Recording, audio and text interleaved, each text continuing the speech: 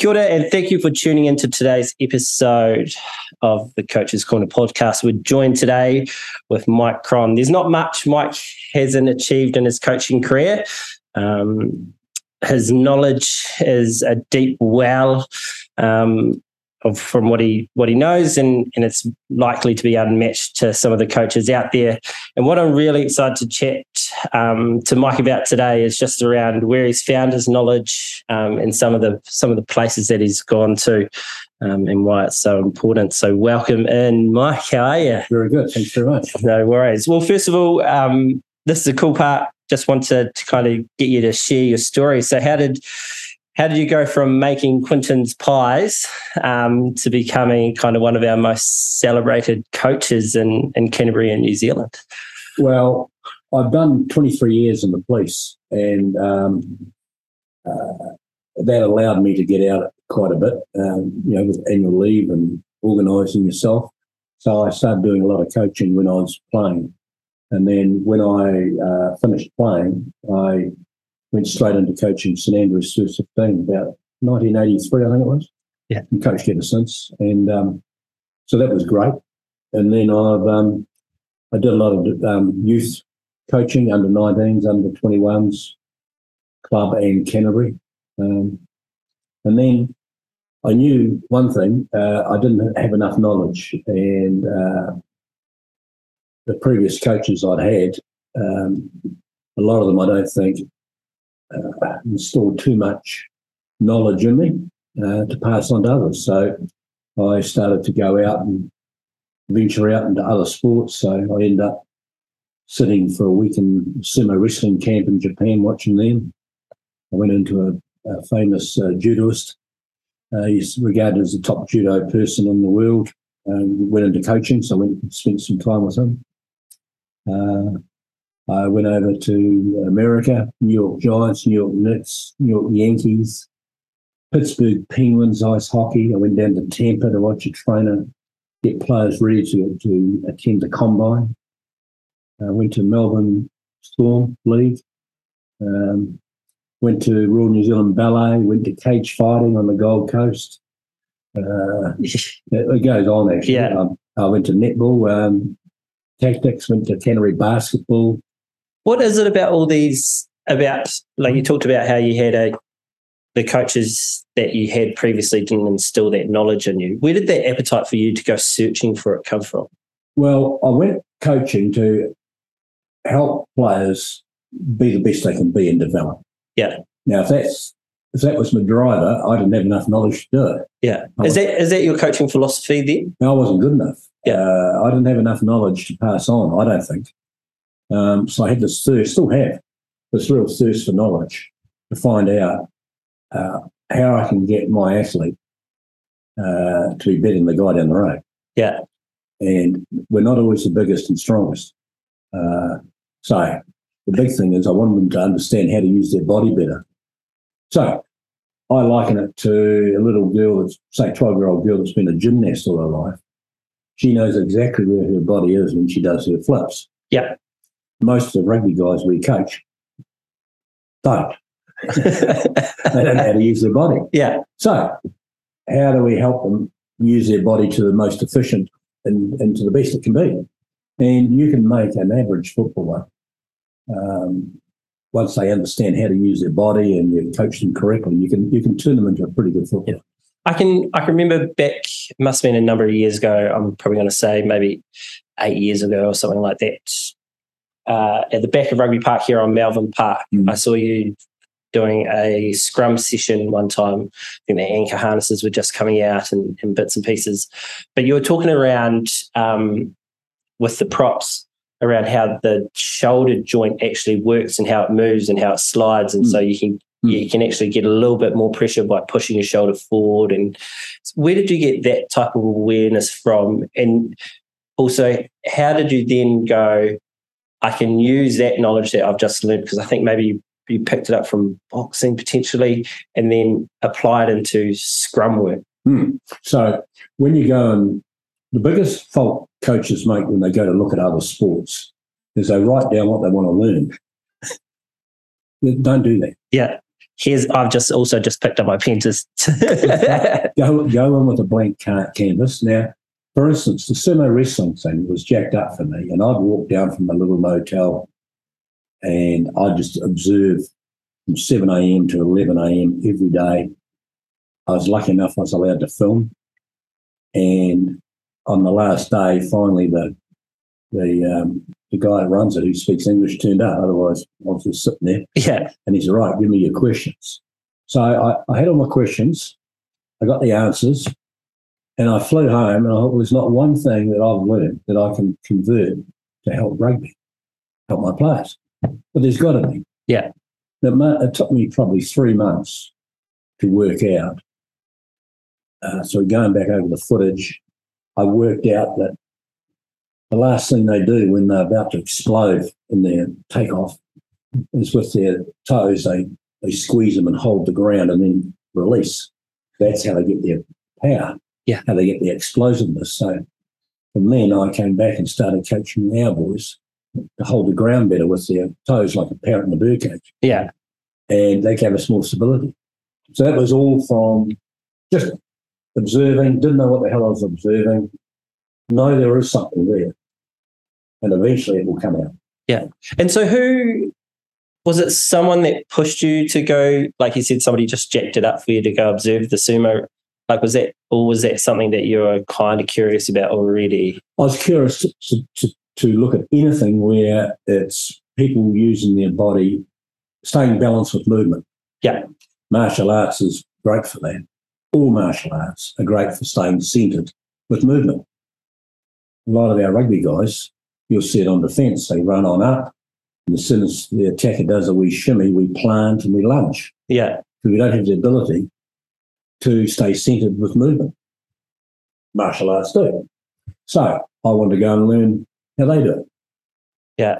And, so consequently, well, even last week I was doing a Zoom with a retired quarterback from America. Yeah. Working out how we can help our hookers with their throwing action. What do you do in America as quarterbacks for analysing your action? Is there something there we can pick up and convert for our hookers in New Zealand? So things like that. Yeah.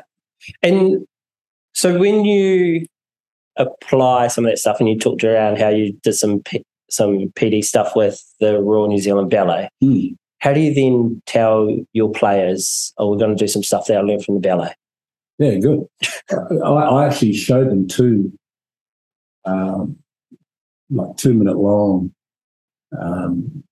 video clips of 2 different ballet coaches teaching their athlete how to lift. Yeah. And one was really prevalent to single back lift for kick-off receipt, and one was really prevalent for a line-out lift. And there was stuff there that was really relevant.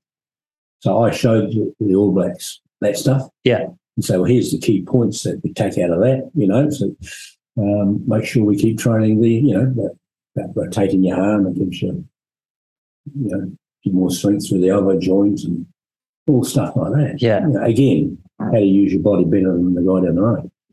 And what about on the other side? Because I can, as soon as you talk about this, you're going to get more strength by making sure that you're twisting your wrists and twisting your arms. The boys are going to be like they're like, all right, sweet, I'm brought in there. But on the flip side of things, a rugby coach going into the world of ballet, how were you received then when you were coming in to watch that? Because they probably... Oh, it was good. The artistic director back then was Italian. Yeah. And they were doing Mikado. And so I went out for lunch with them for an hour and a half, and I took along with me Noel Stevenson, who is the shot put coach for New Zealand. He's the throwing coach. He's an ex-prop, played for Melbourne Rebels in his day. Dave Hewitt, who was the Crusader forward coach. Ozzie McLean. Those bloody Muppets turned up and asked all our questions. Then we went to Lady Isaac Theatre and watched them train for about 2 hours. And then we were brought up on stage to ask any questions. Yeah. And there was the lead guy was a Kiwi and the lead lady was a Japanese lady. So I asked her, the key male, you do a lot of lifting. single lifting, and you make it look bloody easy. What have you learned in your ballet career that allows you to do that? Because I'm trying to teach our line-out guys to single lift. And so he gave me a couple of bits of gold out of that. And so that's how you learn, because he's just lifting someone above their head. And I wanted to find out what he learned in his career and what I could take out of that and take back to my boys to offer them some information. So have you learnt more from other disciplines and other arenas, or then from other rugby coaches? I wouldn't say from other rugby coaches. I've learned a hell of a lot from some great coaches. But I think as far as how you use your body, learning that type of thing, certainly I've learned it from other sports. Peripheral vision from netball, I learned that from Marianne Delaney at the Tactics. These other sports deal in that. And we just sort of touch it a wee bit in rugby, whereas it's a really important part of the game. So I've learned a hell of a lot of other sports, more so than attending a rugby course, so to speak. And so what would be some suggestions for our coaches listening in? Where could they go? Where should they go if they've got something in their head that they're curious about or that they're toggling with to get a better understanding if they can't find it already in rugby? Go any team that turns up of any sport, whether it be cricket or basketball or whatever, and you have an opportunity to watch them train, go and sit and watch. That's what I would say, and just watch what they do. You'll pick up something. You've got an open mind, you'll certainly pick up something. I've picked up some cricket skills about slip catching that I've used for high hand coordination in rugby, just going to watch them train. Yeah. So if you can get in to watch a top team train, do so. Yeah. And would that not lie like a little bit of, like we get them here at Rugby Park, like coaches will come in, they'll see what the Crusaders are doing and they'll try and take it back to, hey, I've seen this fantastic thing that they did at the Crusaders, but then the calibre of player are completely different and they haven't done the players haven't done the work. How would they then condense it down, their expertise down to their environment and where they're coaching? Where a lot of coaches fall into a trap is they turn up and they want to see a new drill. Yeah. They can take a new drill back to their team. Now that, to me, is fraught with danger. What you need to do, if you do see a new drill, then dissect the drill down into the skill of the drill. And then go, right, how am I going to teach my players the skill of that drill? Because that's more important than just doing the drill. Yeah. And that's where the top coaches are top coaches, because they drill down deep and teach the little parts of that drill for the skill part. And that's what you need to do, is look at something and then dissect it. You go, right, what is the skill required to do this, or skills? How am I going to coach that? And how far would you go down? So if we go back to that back lifter stuff, how far back or how stripped down did you have to make that back lift to the players or to the All Blacks that you're coaching to get them to understand? Well, I think if you look at biomechanics, I was lucky enough to work with a couple of good biomechanics guys, and I'd always be asking questions, e.g., what's the fastest way for a human being to jump off the ground? Now, to me, that's a pretty important part to understand line-out lifting. Yeah. But probably not many people have ever asked that question. Defies logic. I should have asked it a long time ago. Yeah. And it's part of the bloody thing. Yeah. So once you understand, that's interesting. So biomechanically, that's the fastest way for a human being to jump. Okay. How do I then make sure that my players are jumping as fast as they can? How can I measure that? So I got in the force plate, vertical force plate at the All Blacks, and I got one in last year at the Black Ferns. So the girls during their weights program, you come along and all the jumpers do testing on the force plate. So I can tell, or they can tell, just how quick they are to get on, how quick they are to jump off, and the height they're jumping. Yeah. That's great feedback. So we made huge improvements through that. Now, a lot of all that stuff started from just finding out the fastest way for a human being to jump off the ground. Yeah. And I was lucky enough, every year I'd come up with some brain dead bloody questions. And Gilbert and Noka's brother, Roger, he is at Colorado University. And if you go and do biomechanics at Polytech tomorrow, it'll be the Roger and Noka book you've got to learn.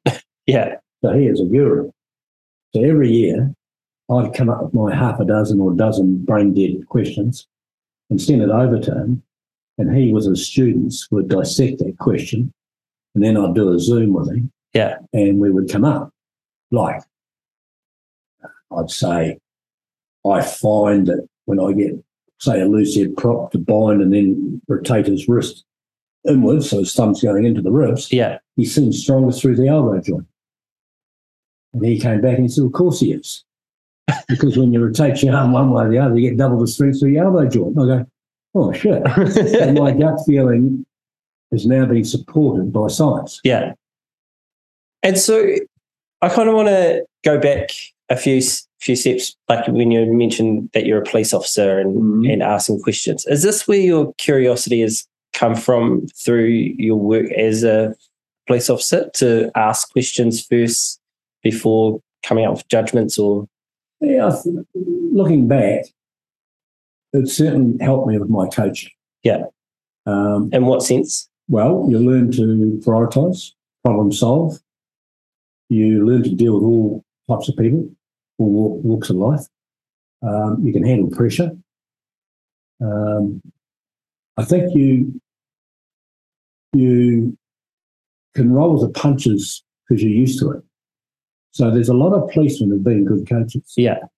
And I think probably firemen or whatever, ambulance drivers and all this, we're probably all bundled into that one thing that we are part of your 23 years, you've dealt with a fair bit of shit. Yeah. And you've learned a bit on the way, and half the time you don't know what you've learned until you come out of there and go and do another task, e.g. coaching. And you go, oh, of course, that's simple. You go there, bang, that's the one we've got to do. Yeah. Well, some people don't see it that simple when they start identifying the minor things rather than, the important many rather than the critical few. Yeah. So it certainly did help me. And I did 20 years as a detective, which was, again, a huge step up from uniform. And that really helped me. And my boss sent me on a 2-week course to be a lecturer. Yeah. And I said, I'm a detective, I don't bloody lecture. And he said, I'll help you with your coaching. And it did. It was really good about how to set up your room when you're doing a presentation. Yeah. How to your body language, so film you and critique you. And that really helped me. Yeah. So I've told lots of young coaches who are looking to really make it a career, when you get a chance to go along to like a broadcasting course, they run them for a day or 2 days. Yeah. Go along, sign up, go in, pay a few bob, and get taught to be a presenter on TV or whatever it may be. Yeah. Because it will really help you when you're presenting to your players. Is there something about you that leads you to problem solving, like that, around that, like you said you're a detective, and then now you're trying to solve problems, and so then you ask those questions, and so then you go looking in the most unlikeliest of places. Like, is that just... Yeah, I think curiosity. Yeah. I know it killed the cat, but yeah, I'm curious. And I see something like any player I coach, any team I coach, I show them a photograph of cyclists at the bottom of the Pyrenees about to climb during the Tour de France in 1919. Yeah. And they all put the fag in their goal. I think I know the photo. Yeah. And I go, why would they do that? And the answer is because some so-called expert told them at that time, by having a fag before you climb, opens your lungs up, helps you climb better. Now, We know that shit. Yeah. At that time, those athletes obeyed that command. So any athlete I coach, any player, I say, if I ask you to do something and you're not clear, for Christ's sake, ask me. If you think it's wrong, challenge me. As long as it's in a polite manner, challenge me, because if you don't, you're no better than that guy on the bike putting the fag in their mouth. Is it important to you that the players are comfortable enough to be able to challenge you in ways that they... Should you? Yeah. The most important thing a coach can do is develop a safe learning environment. So safe not just for physical safety, but for psychological safety. So it's no problem to fail. If I'm asking you to do something for the very first time, why would you expect to nail that on day one? A lot of coaches expect it, and a lot of athletes try to do it, and they get frustrated when they can't. Yeah. A great example would be the Blackburns last year. I said, look, I'm going to teach you some skills, and when you actually finally get them, I'm then going to make them so hard you'll fail. And then you've got to keep working hard, and eventually you will achieve that goal of completing that skill. When you do that, I'm going to stress and stretch you more. So I just keep increasing the level of expertise. Yeah. So if you worry about failure, it's going to inhibit you. Yeah. All I ask of you is to give me 100% effort and give it a crack.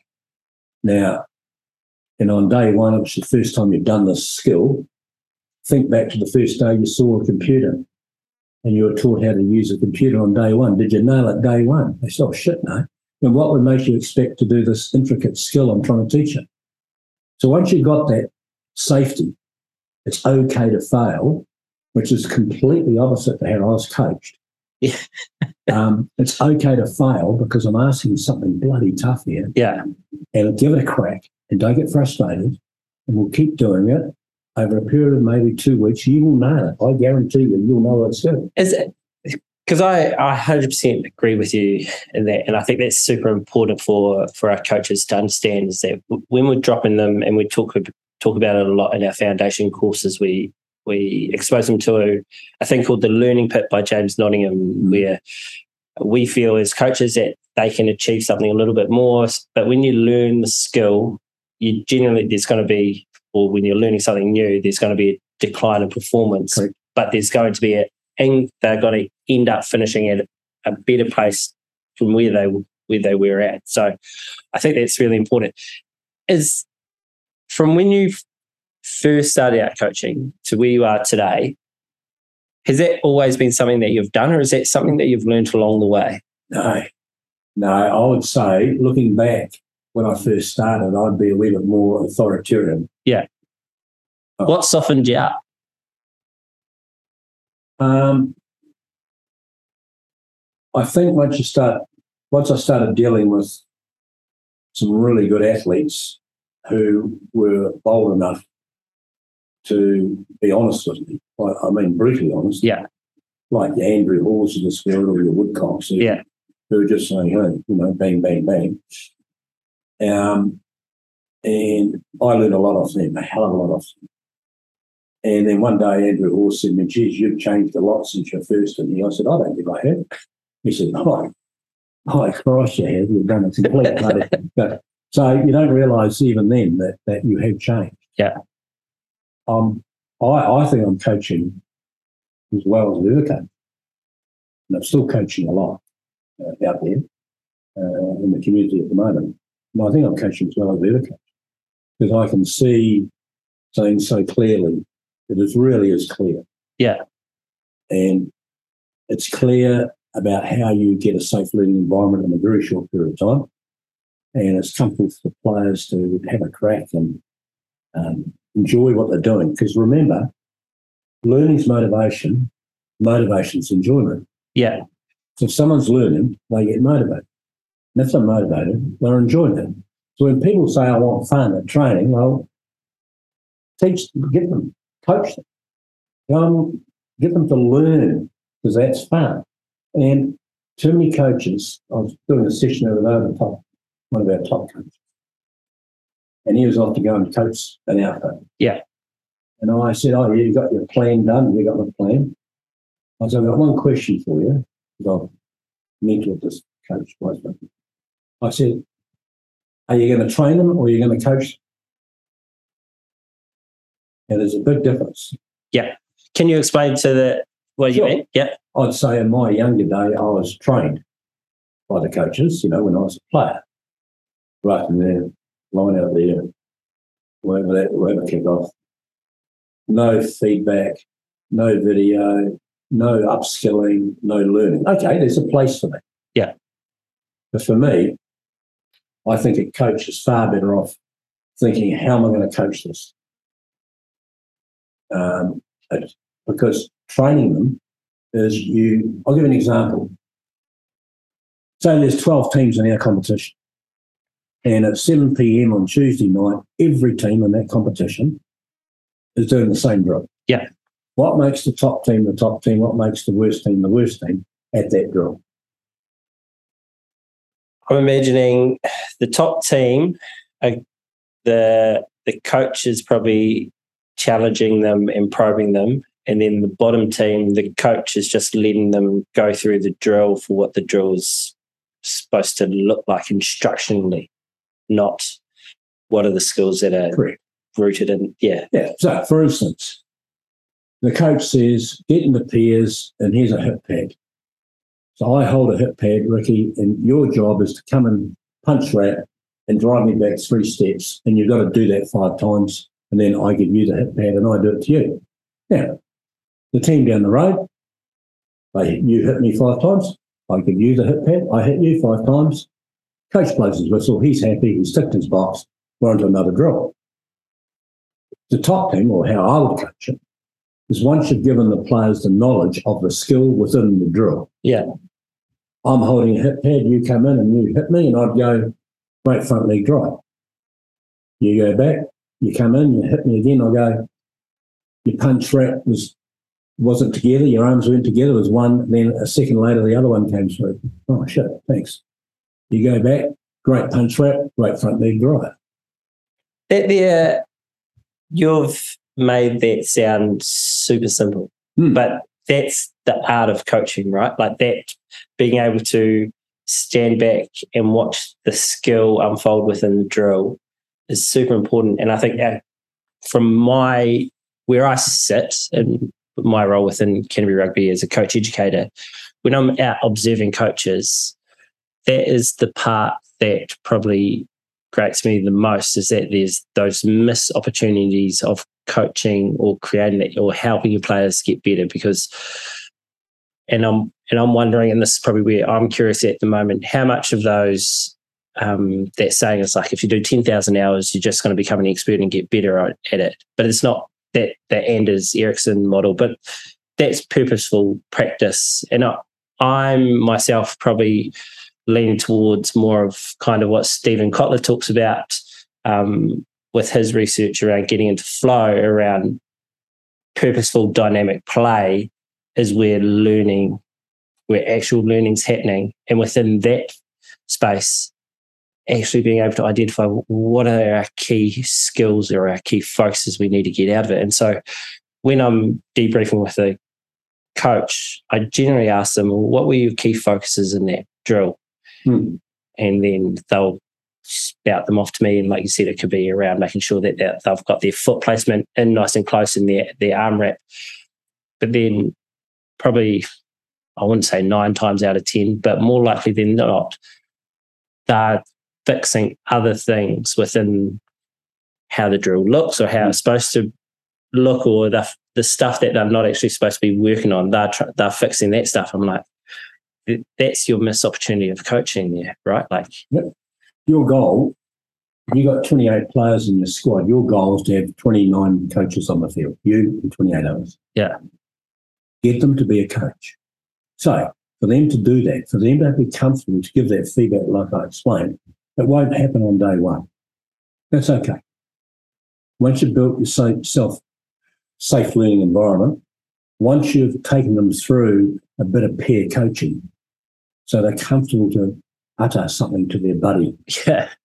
if it was good or bad. Now, don't use the word, oh, that was good, that was shit. What's good? So being specific with your feedback. Front leg drive was good. Tell him front leg drive, because he's been working on that for 3 weeks, the poor bugger. Yeah. He's finally got it. Hallelujah. Tell him. Because if you want to get better, you rely on him to give you accurate feedback. Now, as a coach, I will teach you guys what are the skills within the drill, so you got good knowledge. Then I'd expect you, whatever we do, whether it's catch pass, whether it's 1v1 tackle, I'd expect you to be able to give some form of feedback when required. You know, geez, that's a great punch rate, great hit. Real good power through the hit. Wonderful. Or you hit and the power came off. I don't know what the hell happened. Oh, thanks, I'll give it another go. That's coaching. Yeah. So we all get the same amount of time, 90 minutes. Yeah. So what do you get your best bang for your buck from? 2 things. One is having, skill within the drill, and you get peer coaching. Yeah. And the ability to have a 5-star moment of training. 5-star means the ability to show them some form of visual feedback. Now, it could be an iPhone. Yeah, yeah. It could be an iPad. It could be a proper camera like out here at the Crusaders, where everything's set up. Depends on what you got. But if you can show an athlete or your athlete some form of visual feedback on the training field, it's 5-star. If you show it to them after a shower after training, it's 3-star. If you show it to them tomorrow morning, it's 1-star. So I was out doing a session last year at St Bede's pre-season, and I was doing the breakdown. Yeah. I've never coached them before. 16, 17, 18-year-old boys, all boys. So I said them get in groups of 3, which they did. They know their age group. One of you run back to your bloody changing shed and get a cell phone, your cell phone. And then I took them through all the little, demonstrate a skill within the drill. So I'd start off with accelerate through contact. So just the acceleration. I'll demonstrate this drill, the third person will video. You rotate, then you look at it and coach each other. And then we go into with shoulder. Then we go into fight to stay up. Then we go into placement. Then we go into clean out. And we did that the whole way through. Now, this is pre-season. Yeah. I haven't got a game on Saturday. But the hardest job I had was keeping other coaches away to try and go and fix it. So I'd say to the boys, you go out there and coach each other. And if you don't know what you're looking at or you're battling, just put your hand up and I'll come over. Otherwise, I won't come near you. Yeah. So what it made them do, it made them look into a clip. Most players have not been educated on what to look at in a clip. So eventually, after only a matter of 5 minutes, they would look at their little iPhone and they're straight away identifying the skill within the drill. So I think that's super powerful because obviously now you've just given the players a voice and responsibility. Now they're going to be, obviously, the fact that they're going to be kind of left to their own devices, it's up to them to drive their own learning and understanding and all that type of stuff, which I think's wicked. The part there that you said around your hardest part of that drill was keeping the coaches away, that there in lies a little bit of a trepidation for a lot of coaches, right? So they're probably like, well, actually, no, I'm supposed to be the bearer of all knowledge and have the keys to the kingdom. But you're quite happy to relinquish all that power and just kind of come in where needed and just add your expertise. Yep. Where did that sense of confidence come from within you? And how can coaches get better at that? Well, the players have a safety net, and that's you. Yeah. So you've told them, if you're in trouble, put your hand up. I'm more than happy to come and help. But I'd like you to go through the process of trying to find your way. So what you do is you get deep learning. So I come over and I go, put your arm there, put your foot there, done, there, you're fixed. But he doesn't know how to repeat that next week. Yeah. Wouldn't have a clue. He's appeased me and he's done what I've told him to do. So I shut up, so it must be okay.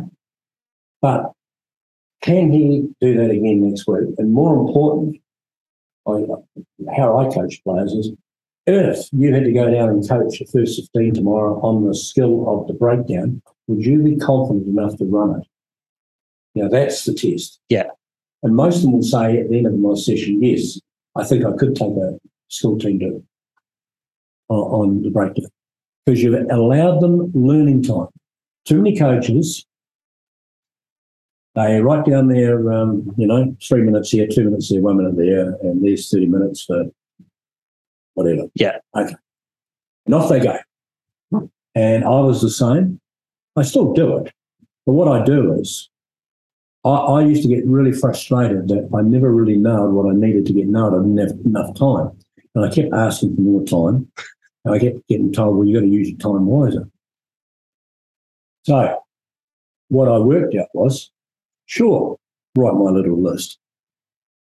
Circle the 2 that must be nailed at all costs out of the 6 things I've got down there. Yeah. Don't look at your watch again. I tell Nick Gill, the trainer, come and tell me when I've got 2 minutes left in my session. I'm doing breakdown. Tell me when I've got 2 minutes left. And I hope not to look at my watch until that stage at all. I coach differently. Too many coaches are governed by this drill is 2 minutes. 2 minutes comes up, you blow your whistle, and you move on to the next drill because your cones are set up, we're off. Yeah. My question is, you've got to be a little more flexible. You've got to be prepared to wipe 1 or 2 of those drills that you want to achieve to nail the critical ones. Yeah. These players need a wee bit more time on this. They need more learning time. Now, when you draw your little sheet up and say 3 minutes here, 2 minutes there, coaches do not put in learning time. They put in drill time. My question is, how do you get deep learning? How do you get retention? It might well be, they need a wee bit longer on this. Well, Cron, can I have a look at that on the iPad? Of course you can. Cron, can I do one more of that? Of course you can. Not, we haven't got enough time, we'll do it next Thursday. So if I was to come and observe you coach, and you had an 8-minute block, and just hearing what you've just said there, 6 minutes of that is going, what is this 6 minutes going to look like? Because you've already said, or is that last 2 minutes where you wrap everything up and get them moving on? Yeah, so if I've got say a line-out session, the All Blacks will be 25 minutes. Yeah. I'd have a plan. I'd go and see the leader of the line-out, Kieran Reid, and say, Redo, this is the 25 minutes, this is what I've got down today, what do you think? I'd always check with the leader. Yeah. 99 times 100, that's great. One other time he might say, I think because we're playing South Africa, I think we need to do such and such skill. Great idea, we'll do that. Whatever they suggested, it'll be done. Yeah. So that's our relationship. And then off I go. And I know roughly how it's going to look. I got a little bit of paper to bring me back if I need it. And I tell the trainer, tell me when I've got 2 minutes to go. So 1 is I don't go overtime. Yeah. And 2 is I finish the session correctly. Now, what does that look like? Yeah. So there's a bit of science that says that human beings learn, they remember things at the beginning and at the end of something, and not so much in the middle. Yeah. Now, if that's true, my line-out session, the beginning would be, boys, we've got 25 minutes of line-outs. The middle would be, I take them through their primers, and then we go into this and a bit of mauling, and that's the middle part. Now, the end part, science tells us, apparently, people remember that, the end part. Most of us go, yeah, good boys, go and join the backs. So we missed our opportunity for retention, for retaining knowledge, for checking on them. That's that deep learning that you're talking about. Deep learning. Yeah. So every session I run, so if I'm doing one day at the All Blacks, I do line-outs, scrums, breakdown. Yeah. After every component, we come into a team huddle and we huddle up. 2 reasons. One is we get physical connection. The other is we get visual connection. Then I say in the middle of the circle, there's a learning pot. I've lifted the lid off the pot. Fill the pot up. We've just done our line-out session. any skill drill, any part of the skill, any word, any activity, any key learnings, let's go. So they fill the pot. Yeah. This takes 30 seconds. If they forget some activity we've done, I'll steer them. Oh, we did one with some coloured cones. Oh, that's it. Correct. That's in the pot. Now, once we've filled the pot, lids on, go and get your scrum boots on, not to do scrums now. So then, straight immediately, I rate myself out of 10. How well did I coach that line-out session? 1 shit, 10's outstanding. Yeah. And I rate out of 10, how much did the players learn? 1 shit, 10's outstanding. Now, if I rated myself 9 out of 10 for how I coached it and 2 out of 10 for how much they learned, we've got a problem. I can understand how much learning because I know my players by how much they fill the pot, how they're just all over that pot, filling up with the information we've just done. Then we get retention. And little Johnny, who might have missed a key point, he gets reminded of it. So when we turn up again at the next line-out session, their retention is very, very good. So in that filling that pot up, because I think that's really important, that gives you, obviously, we're checking for understanding around what we've just done. Is it just one voice? And I'm imagining in the All Blacks environment or even in the Black Ferns environment, all these leaders are going to be like filling things in. But in some environments, there might only be 1 or 2 that have the confidence to... Correct. At the start, it will be. Yeah. And particularly, you'll get some boys, that they don't feel safe yet. Yeah. They don't want to say something and get embarrassed. Okay? That's okay. Have you got any what's a way that coaches can use that you fill up the pot for, under 17 girls team or under 18 boys team to fill up that pot if they have got some players within the environments that are like a little bit shy? Shy. Leave the shy ones alone for a week or 2. Let them see how it happens. Leave them alone. And then when you think, they're just about right now to have their little say, there's nothing stopping you. Like when you say, right, in our wee huddle, and you go to Billy and say, Billy, that bloody thing you just did there was really good, that skill. Yeah. You've really improved. Thanks, coach, I've been working on it.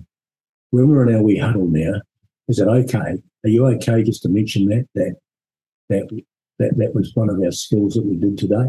Are you comfortable with that? Yeah, coach. Now, he may look down and he might whisper. Not a problem. You don't have to tell him to speak up or look up or anything like that. Just let him do his business. And he'll whisper some of these boys and they look down. Yeah, that's okay. I say, I got it, Billy. I hear you. And I can then relay what Billy said. Within a week or 2, Billy will be standing there looking you in the face and he's putting in a 6-months worth in the pot because it's safe. And what I like about that is that you've queued them up. You've queued up what they had to say essentially, but in a really positive, enlightening way. Like you've told them, hey, I've noticed that you've been doing this part. Oh, thanks, coach. I've been working on it. And then you follow that up by like, yeah, I've noticed it. That's why I came and mention it. Would you be comfortable to mention it into the group? Oh, yeah, I think so. And then all of a sudden you've just empowered that player and given that player their voice. I think that's a tremendous way to do that type of stuff. One way that Tony Christie gets his players to like turn and talk around that same stuff. And I think that there's a cool way because then they don't have to share what they've said, because generally most people are okay with sharing other people's answers just in case they said it. Mm-hmm. And I use that part quite a lot, but what I really like about your part is just the fact that you've empowered them in like 3 different ways around. You've noticed them and what their progression, and then you've just given them the power to talk. So I think that's really cool. Where do you see coaches? Because what I think you do really awesome, probably try and explain this question more. What I think that you do really well and exceptional from all the conversations that I've had with other coaches that have been blessed to know you is around your innovation in the professional development space and how you've applied it. Where do you think coaches are missing out at the moment through the innovation of the games, or where could they innovate?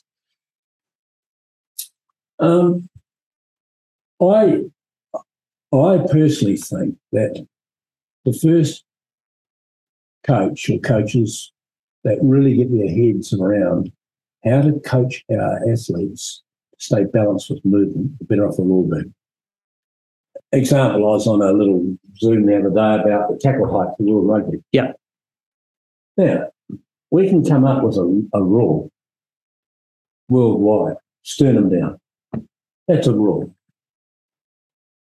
My question to them was, that's great, but we have to offer every coach in the world 2 or 3 skill drills that teach our players from day dot all the way through about how to move and stay centered, and about how to stay balanced. Because that is the key. Generally, when you poke your head in front of a knee on a tackle, you haven't got yourself in a good position. Yeah. Generally, if you plant and lunge and throw your arm and head out to make a tackle and get hit in the head with a knee or a hip, it's because you haven't been in the correct position. Now, we've got to peel the onion back a bit.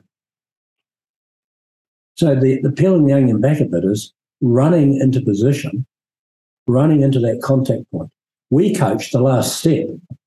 Stand there and then step in, same leg, same shoulder, punch wrap, drive back. Perfect. We don't teach where we come from. We're back 8 metres, 6 metres. There might be 2 or 3 players up that we're looking at, and then we come up and we have to adjust our movement, and then we've got to go in, get our front leg in, get our punch wrap. It's peel the onion back, get that part right. If you can get your players, I think, to all be really good at adjusting to movement, I think that's the next real big step forward, I reckon.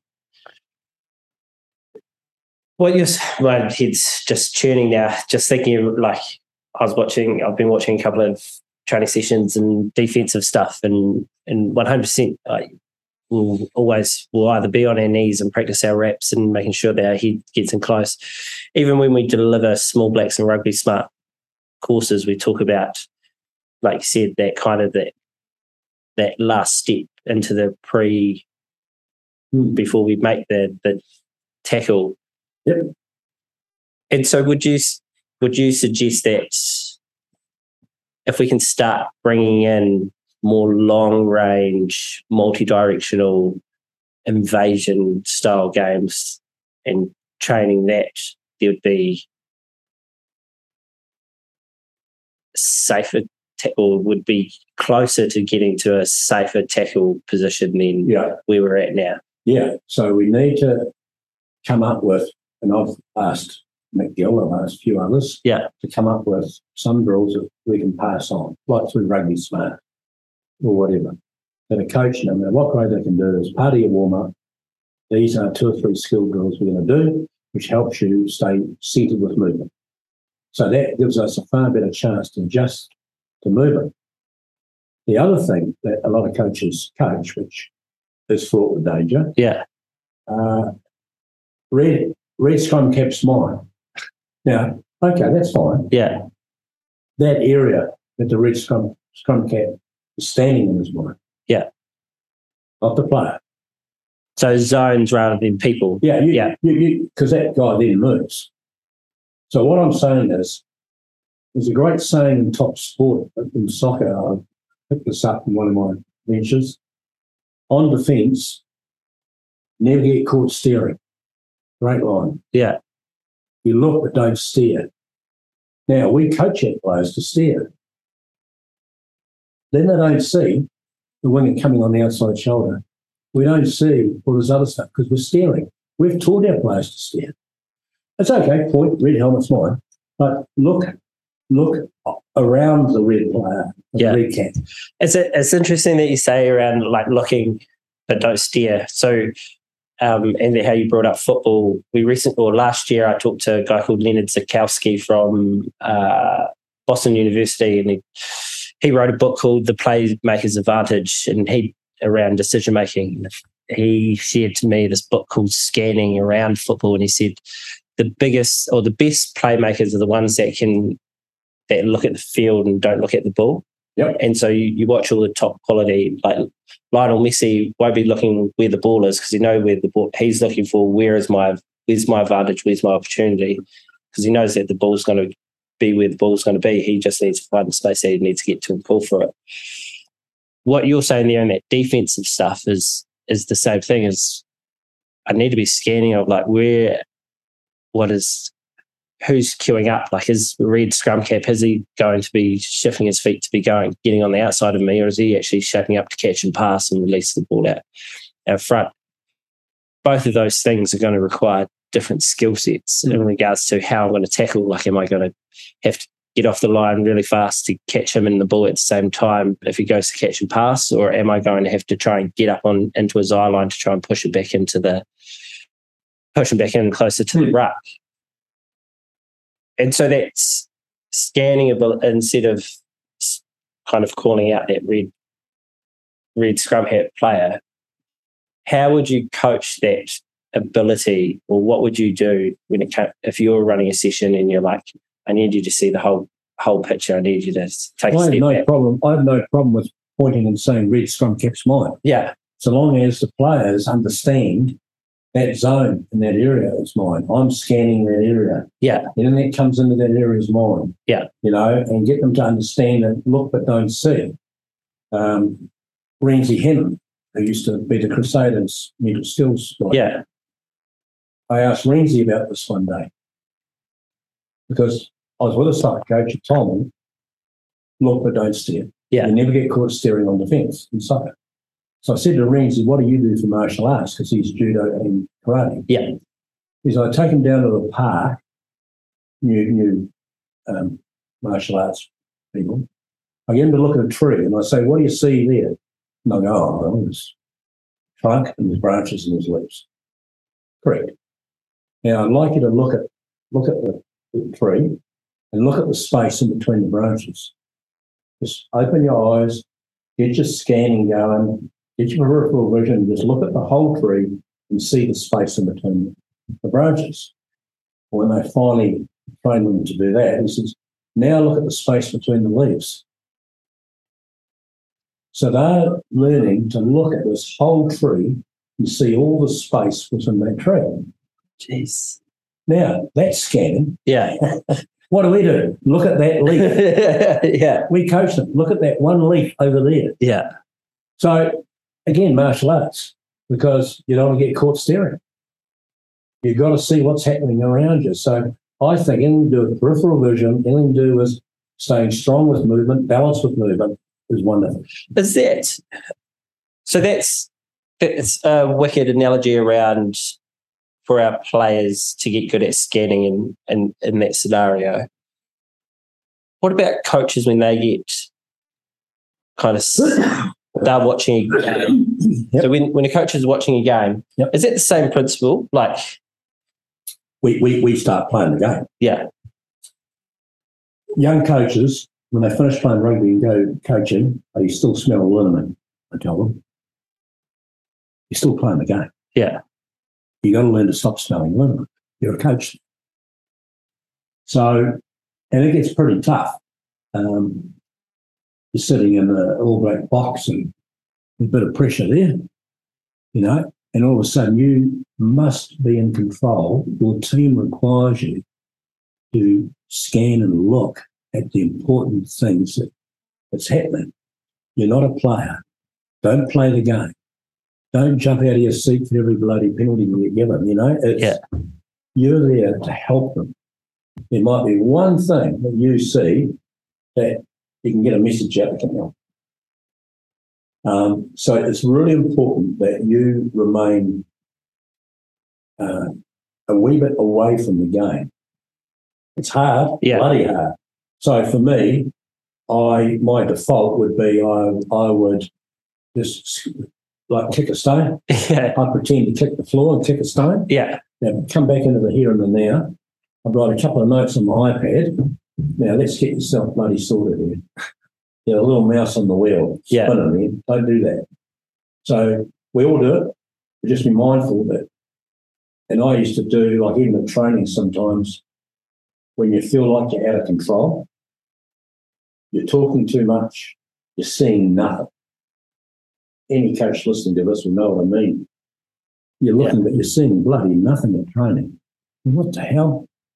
It's because, you're just not in the right space to coach. So for me, say I'm doing a line-out session, I say, righto, boys, that's great. Then you all just stick together, walk quietly to the halfway line, have a debrief up there by yourselves. Yeah. About what we're trying to learn here. And when you're ready, just jog on back and we'll carry on. Now, one is they think that's great, and we do get some value out of that. The second thing is I take control of myself. What's going on here? Get your bloody head back in the game. Now, what's the first thing I'm going to do when they come back? What am I looking at? Yeah. Now, lineouts is a great thing. I learned, sure, it's been filmed, but I have my own iPad, and I got to just look from the hips down because I'm after process over outcome. So it's the movement of the feet. It's the movement of the jump. Jump fast, not high. Jump first, lift second. Last third of lift, most explosive. I just film that. So I know what I'm looking at. Yeah. That's all I'm looking at. When you try and stand there and look at a whole line out, oh, great catch, great throw, there. I've missed out on all the skill. Who's looking at the skill? Well, the players would say to me, we can run the line out, but we don't know what the skill's happening to the skill level. So what was the moment that got you to see that? Was that just your self-reflection through the stuff that you did with New Zealand ballet to be like, okay, well, I need to look at this part because whatever's happening up there is going to happen. But it's obviously being the process, I need to start looking down here because that's a big mind shift. I'm working on what is the critical few of the line out. So when you go and I do a lot of lectures, a lot of Zooms, a lot of coaching for coaches overseas, particularly now. The key principles of the line out. As I just said, jump fast, not high. Yeah. Jump first, lift second. Last third of the lift, most explosive. Yeah. Start explosiveness principles. Yeah. Now, if that's the case, the players require me to keep an eye on that and make sure we're all humming. And then my other job in the line out is to make sure that are we as quick today as we were last week on that throw to the middle?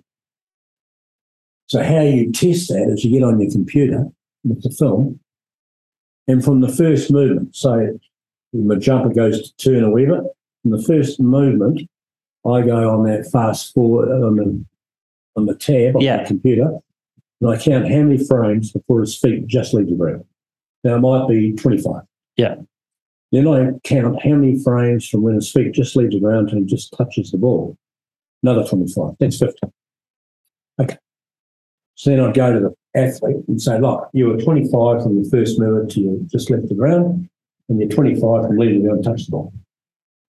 My question is that as fast as we can go? That's all.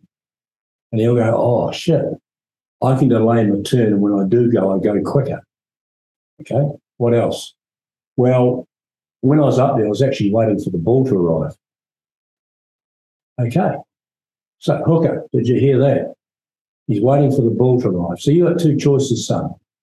Throw it faster or change the time when you release it.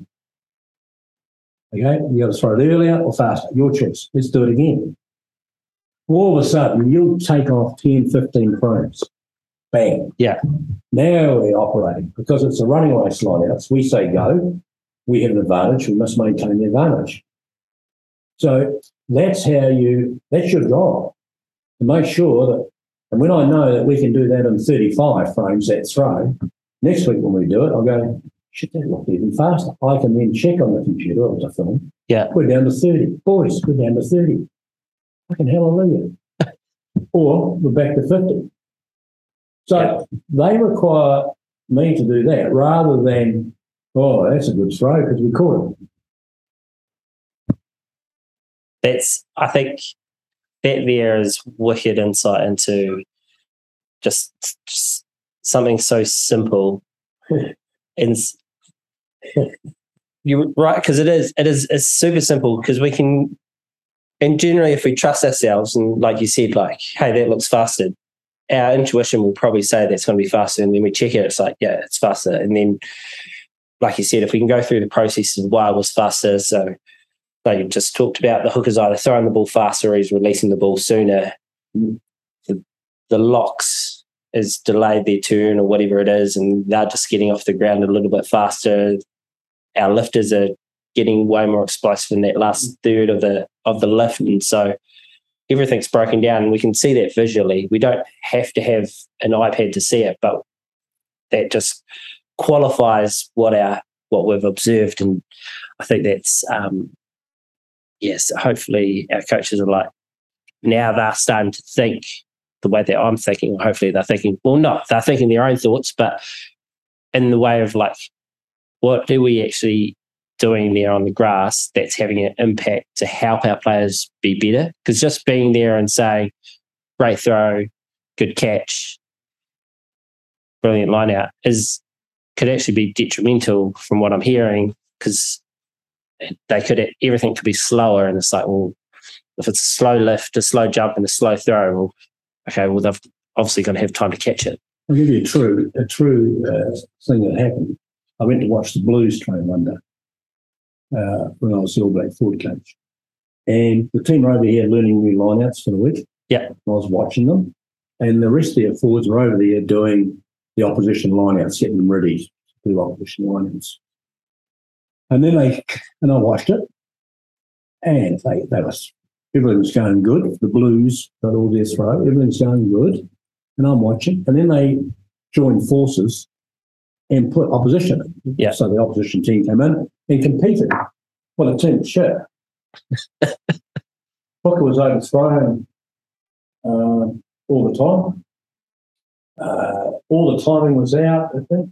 So eventually they stopped, and the coach said, Cron, again, when you're coaching something and you're running a session, I reckon you see 30% of what's going on. A guy leaning on a fence having a cup of coffee observing will see a hell of a lot more. Yeah. Because you're not coaching them. So I was that guy leaning on a fence with a coffee. What did you see? I said, what I saw was when the Blues were learning their new lineouts, we lifted, jumped at a certain speed. Yep. As soon as the opposition turned up and we went live, everything got amped up. Everything went up 30% more speed. So the poor old hooker, he's been used to throwing at a certain speed of lift and jump.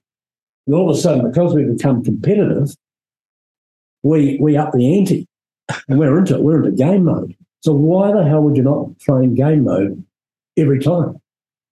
Because you're killing your hooker. Don't do it. So if you do proper primer drills before a test match, you do the same proper primer drills before training. Yeah. I need you to jump and lift the same as we are in the test match. So that's kind of almost around same as like when we do team runs, right? Like we're running up against shadows or maybe a skeleton defensive line. But then come Saturday, like everything's lifted up and you're just like scratching your head and pulling your hair out, and you're like, we've just been practicing this and this looked great at training. It's like, yeah, no wonder it looked great at training, because you had way more time and space. You had, 30% less defenders on you, and nothing was really live. It was all kind of makeshift and trying to replicate, but nothing replicates that. So if you're looking at attack at training even. Yeah. I'm a great believer in getting other coaches or injured players to help out. So, for example, you're the defence coach. Yeah. And you're running a defensive session. You might say, and it's live, like opposition, you might say, Crono, can you please stand on the sideline and walk along in line with it? And when you see that we're cribbing offside, just put your hand up for me.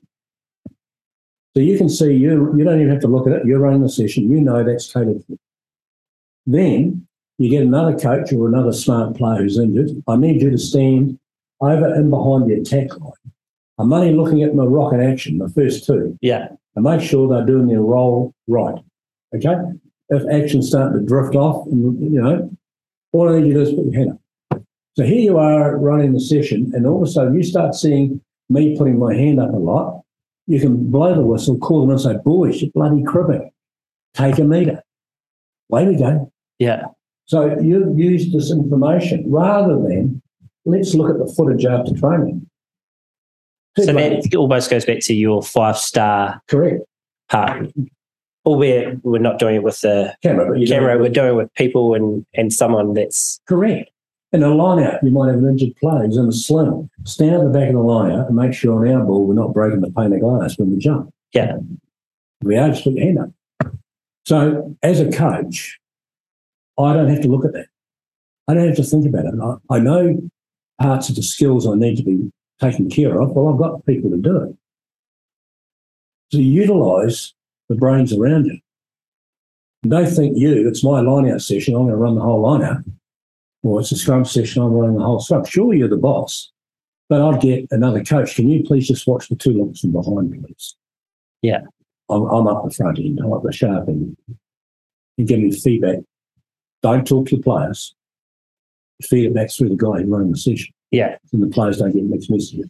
I think that's really, that part's really important because you've probably seen it. I see it all the time. It's like, all right, we're going to head into attack, and then the attack coach takes everything, and then the head coach and the defense coach will go step back and they'll just watch the attack go. And then you just see them, they're just like, it's got things flying at him everywhere, and then he's just, they're getting lost. Yep. And that giving people roles and giving them the opportunity to be like, hey, look, like, can you make sure that you're, like you said, looking after the on sideline for me? Can you make sure that whoever's supposed to be at our rock is there, and our man that's covering the space is covering the space, so that if the red headgear guy is getting the ball and he's getting dynamic, like, is he drifting off or is he staying in his zone, and is he scanning or all that type of stuff? And I think that's so important for coaches to open up this space to allow to actually invite their coaches in, to give them a role to do something. They can still stand back and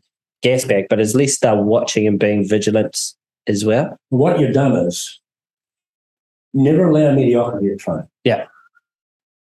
So how do we stop mediocrity? One is your peer, like, I need the ball here when you pass it to me. I don't want it back there. So you get peer coaching. The other is that we do have these other eyes of experts. Now, I may not know too much about attack, for instance, just say I don't know. Yeah. But Fozzie, who I think is the best attack coach I've ever worked with, he'd give me a role, standing behind, and just make sure that the forwards first receiver isn't bouncing out on the pass. Now, I become an expert at that and making sure forwards don't jump sideways when they catch a ball, because you've taken up the space of the guy outside you.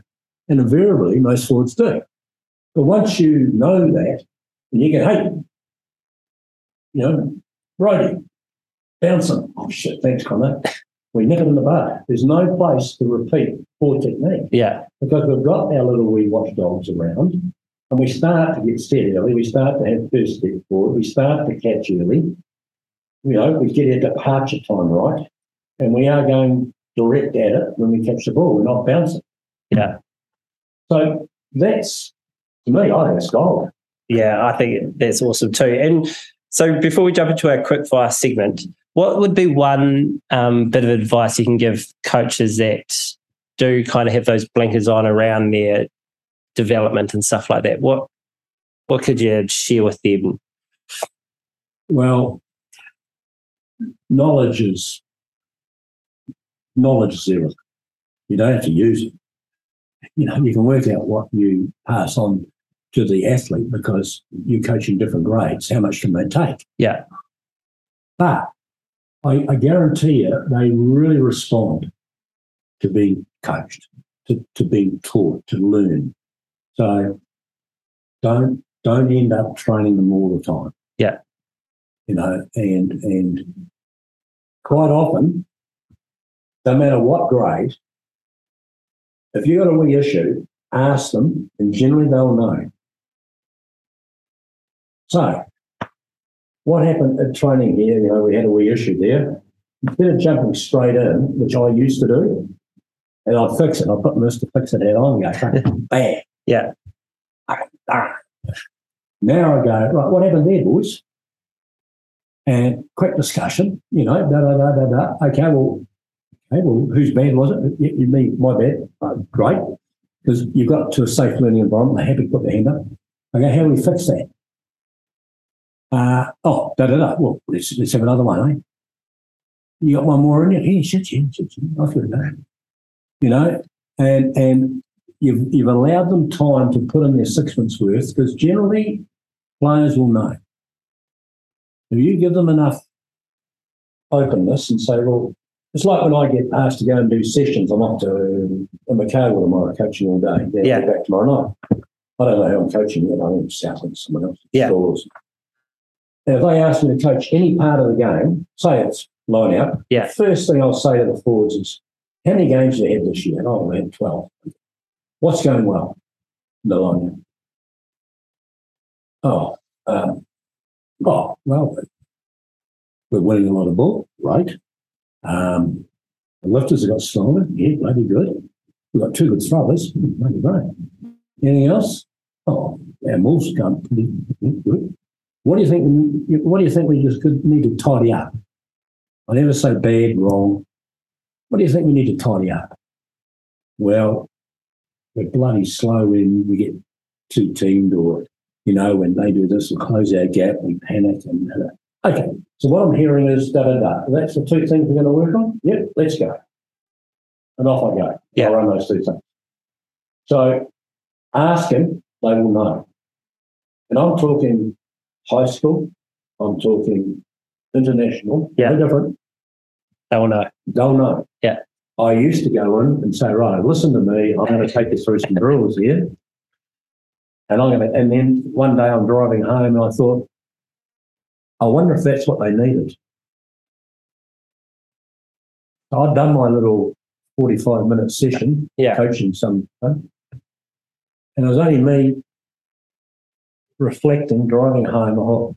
I wonder if that's what that team needed me to do. Oh, how bloody done am I? Why didn't I ask? It's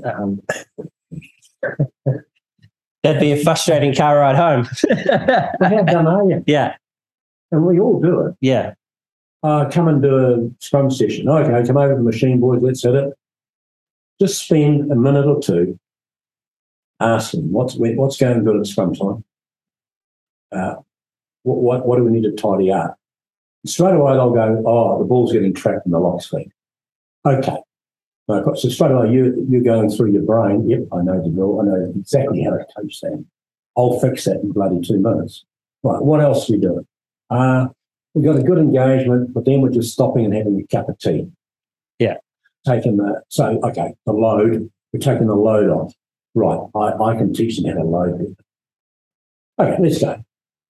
So now they've identified the 2 things that need correcting, a bit of help. I've worked out how we're going to do it. And then at the end of the session, we have a little debrief. Yeah. We fill our learning pot up, and then, did we nail that? Are we happy?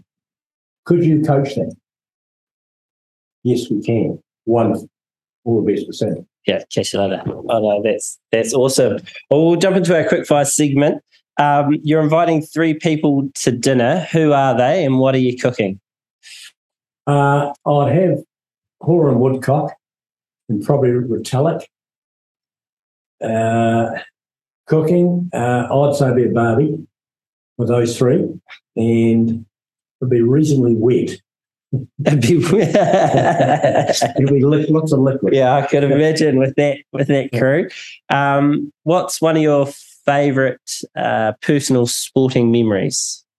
Being in Sarika 2013, I think it was, and we played the best game of rugby I've ever been involved in against Sarika, All Black Sarika game. I was very fortunate enough to be there and observe that game. Nigel Owens was the ref. It ended up something like 48-32 or something. He's going to run the better side.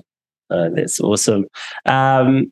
Who's a coach, mentor, or teacher that's had an impact on you?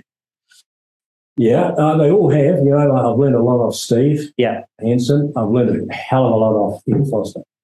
And I've learned of Smithy, you know, and Ted, all different things. Yeah. Some might be management, some might be, you know, how you deal with the players or problem solving. And Mick Byrne, you know, I've learned a hell of all those guys. But don't underestimate, I'll tell you now, I know, don't underestimate Fozzie's knowledge. Yeah. You know, he's a smart operator, Fozzie. No, that's cool. I've got a Zoom with him tonight, so... Well, you can tell him what I said. Yeah, I'll be telling him that he owes you a few beers. Yeah. What's one bit of advice you'd give a young Mike starting out on his coaching career again? Yeah. If I had my Tom over again, I'd have bigger ears when I was younger. Bigger ears means listen a bit better and stop telling so much. Yeah. So, as I said, ask more questions. Yeah. Well, ask them what they're feeling. Yeah. He's working on. Bigger ears, listen to them. Quite often, they will know if there's a problem. They might be whispering it to their mate. They've sorted it out. Yeah. And we're still battling away there, thinking we're the only ones that know. Yeah. Oh, I remember when I used to be on water duties and you're running the waters out and then all of a sudden you're getting the comms in and they're like, tell them that they need to fix up this, and then you like go in and they're like already talking about it. And it's just like, did you say it? And it's like, oh, I didn't really have to. They already said it. No. So that was a big change. Yeah. We got to that stage where Hansen would say, what are they talking about? And they go, no, we don't have to say it. Yeah. Because they've already got it. Same at half time, how I run half times. You know, I go in. Once I've had 3 minute rest, we start, and I'll go around the leader. Right, well, let's start with our ball line. And I've got my notes. Yeah. But if they cover it up, I don't say a word. Okay, opposition liner. Scrum. And I don't cover it.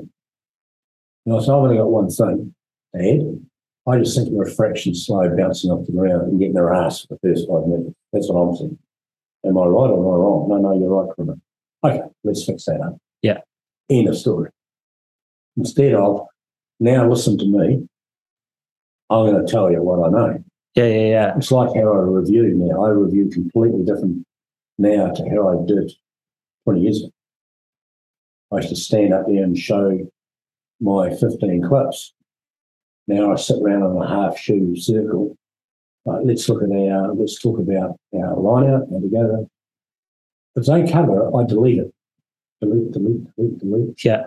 If they don't cover it, I go, yep, I've just got one clip to show you on the line out. I need to cover off on you. So I don't show the other 6 of the line outs because I've covered it. Then scrum. So out of my 15 clips, when I was running, I was doing breakdown, line out, scrum, and kickoff. I might have 130 clips from the test match. Jeez. I then whittle it down into different areas. And then what I show the boys might end up 10 or 5. Yeah. If I've covered it. But I'd whittle it all the way down to bug it with a real critical few that meant something. Yeah. That's an art, though. Yeah. No, that's awesome. This one might be a tricky question, but what would your go-to activity or drill be if you were to do a session tonight? If you had to... Activity or drill? Yeah. You're heading back to high school, old boys, for one last job. What would you be doing? I'd finish with something I was given when I was in New Zealand, Colt, way back. And I'd get them into a chariot race, into training. So you get into groups of, say, 6. Yeah. 3 in the front row, 2 locks, and the jockey's up on top. He's got to lean over the props. And you might have 3 groups on the goal line. You have a cone 40 metres out, cone in front of you. When I blow the whistle, you got to sprint out to the cone, change the jockey, come back. change the jockey, come back, change the jockey. That's it. If the jockey falls off, stop, throw the jockey back on. And a lot of fun. And sure, front row's running upright and the locks are way high, doesn't matter. Yeah.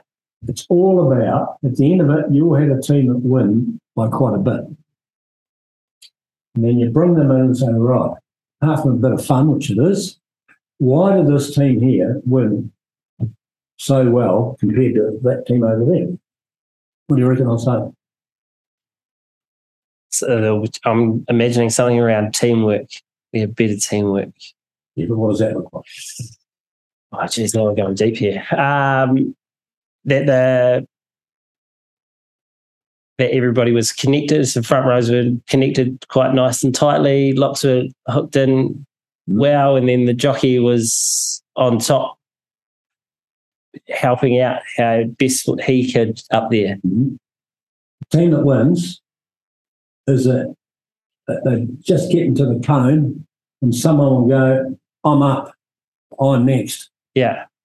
And we turn and we just form a, get in there and do it, and the jockey's up and we're off. The team that gets last, they discuss it, war and peace. Now, I'll go prop, you go hooker, you go lock. Who was up last time? And they're losing all their time. Yeah. Because they're not adjusting and adapting on the run. So, for me, that's the smart team that adjusts and adapts on the hop. Someone makes a call and we just do it. That's awesome. But it's right, wrong. Yeah. They're the team that win. Yeah. No, that's cool. I might have to bring that one into the next session there. I do. I can imagine that that'd actually be quite a hoot to see these boys. If you got more numbers, you can actually have front row, 2 locks, number 8, and a jockey. Yeah. So depending on your numbers, or just front row, 2 locks, jockey. Yeah. I know, that's epic. And what does being a coach mean to you? A privilege. No matter how long a player's playing, might have been playing for 1 year, he might play till he's 40, it doesn't matter. He deserves your utmost bloody help. Yeah. Now, so our task is to keep upskilling ourselves, keep passing on information to the athlete, and always remember the best compliment I think I've ever had is when someone says, geez, you coach simply. Now, some people get offended by that word, but I certainly do not. What it means is you've got to know your subject bloody well to coach simply. When you listen to a coach and he's pulling rabbits out of his ass all the time, and you've got no idea what he's talking about, he doesn't know his subject well enough. Yeah. Generally. So, you know your subject really well, you can pass that knowledge on simply. That's understanding. It's coaching. And that's a wicked way to finish this pod. Mike, I can't thank you enough for being so generous with your time. No worries. It's been a wicked conversation, and I'm sure our coaches are going to love this chat that we've just had. That was, I can't even explain the conversation that we've just had with Chrono. It was absolutely outstanding. I really loved how he ended it around making it, learning your craft or knowing what you're doing as a coach, and then making it as simple as possible for the betterment of who you're coaching. And I think throughout this whole conversation, what it highlighted to me was around skill acquisition and understanding what skill you're trying to get out of it. And so, although it started off as a conversation around exploring, as a coach, being able to explore different avenues or different places where you could find things and you could bring it back to the sport, what it really was, or what this conversation really was that I felt, was that it was a conversation around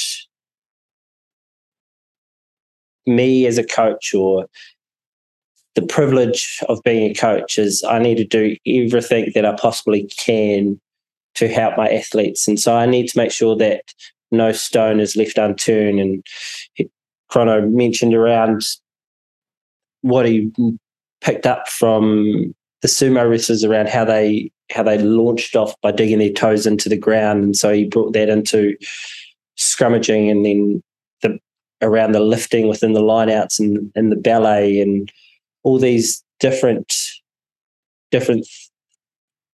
disciplines of sports or whatever they are. But he's went in with a blank page and a set of fresh eyes, and he's not essentially searching for something, but something may pop up and reveal itself, and it might be a little bit of an aha moment, and I might take that from here, and it could work in here. And so he even mentioned around the stuff around the football, around you can look but you don't see, but also not even in football. And he talked around even in martial arts, having a look at a tree and then trying to look between the branches and then looking between the leaves. This was just such a very rich conversation around the art of coaching and the reasons why it is such an art and why it is such a privilege as well that we become coaches.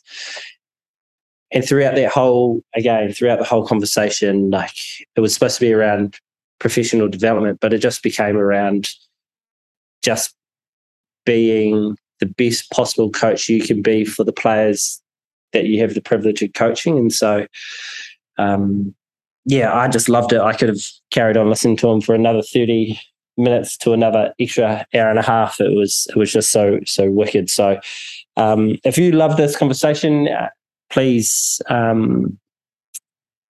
give us your feedback, give us a rating wherever you listen to. If it's on Apple Podcasts or on Spotify, please give it a rating there. If you think some of your coaches might enjoy, or some of your friends that are coaches might enjoy this podcast, please share it on to them, because the more and more people we get sharing it and enjoying it, the more incredible guests we can kind of get on and keep helping out our coaching communities.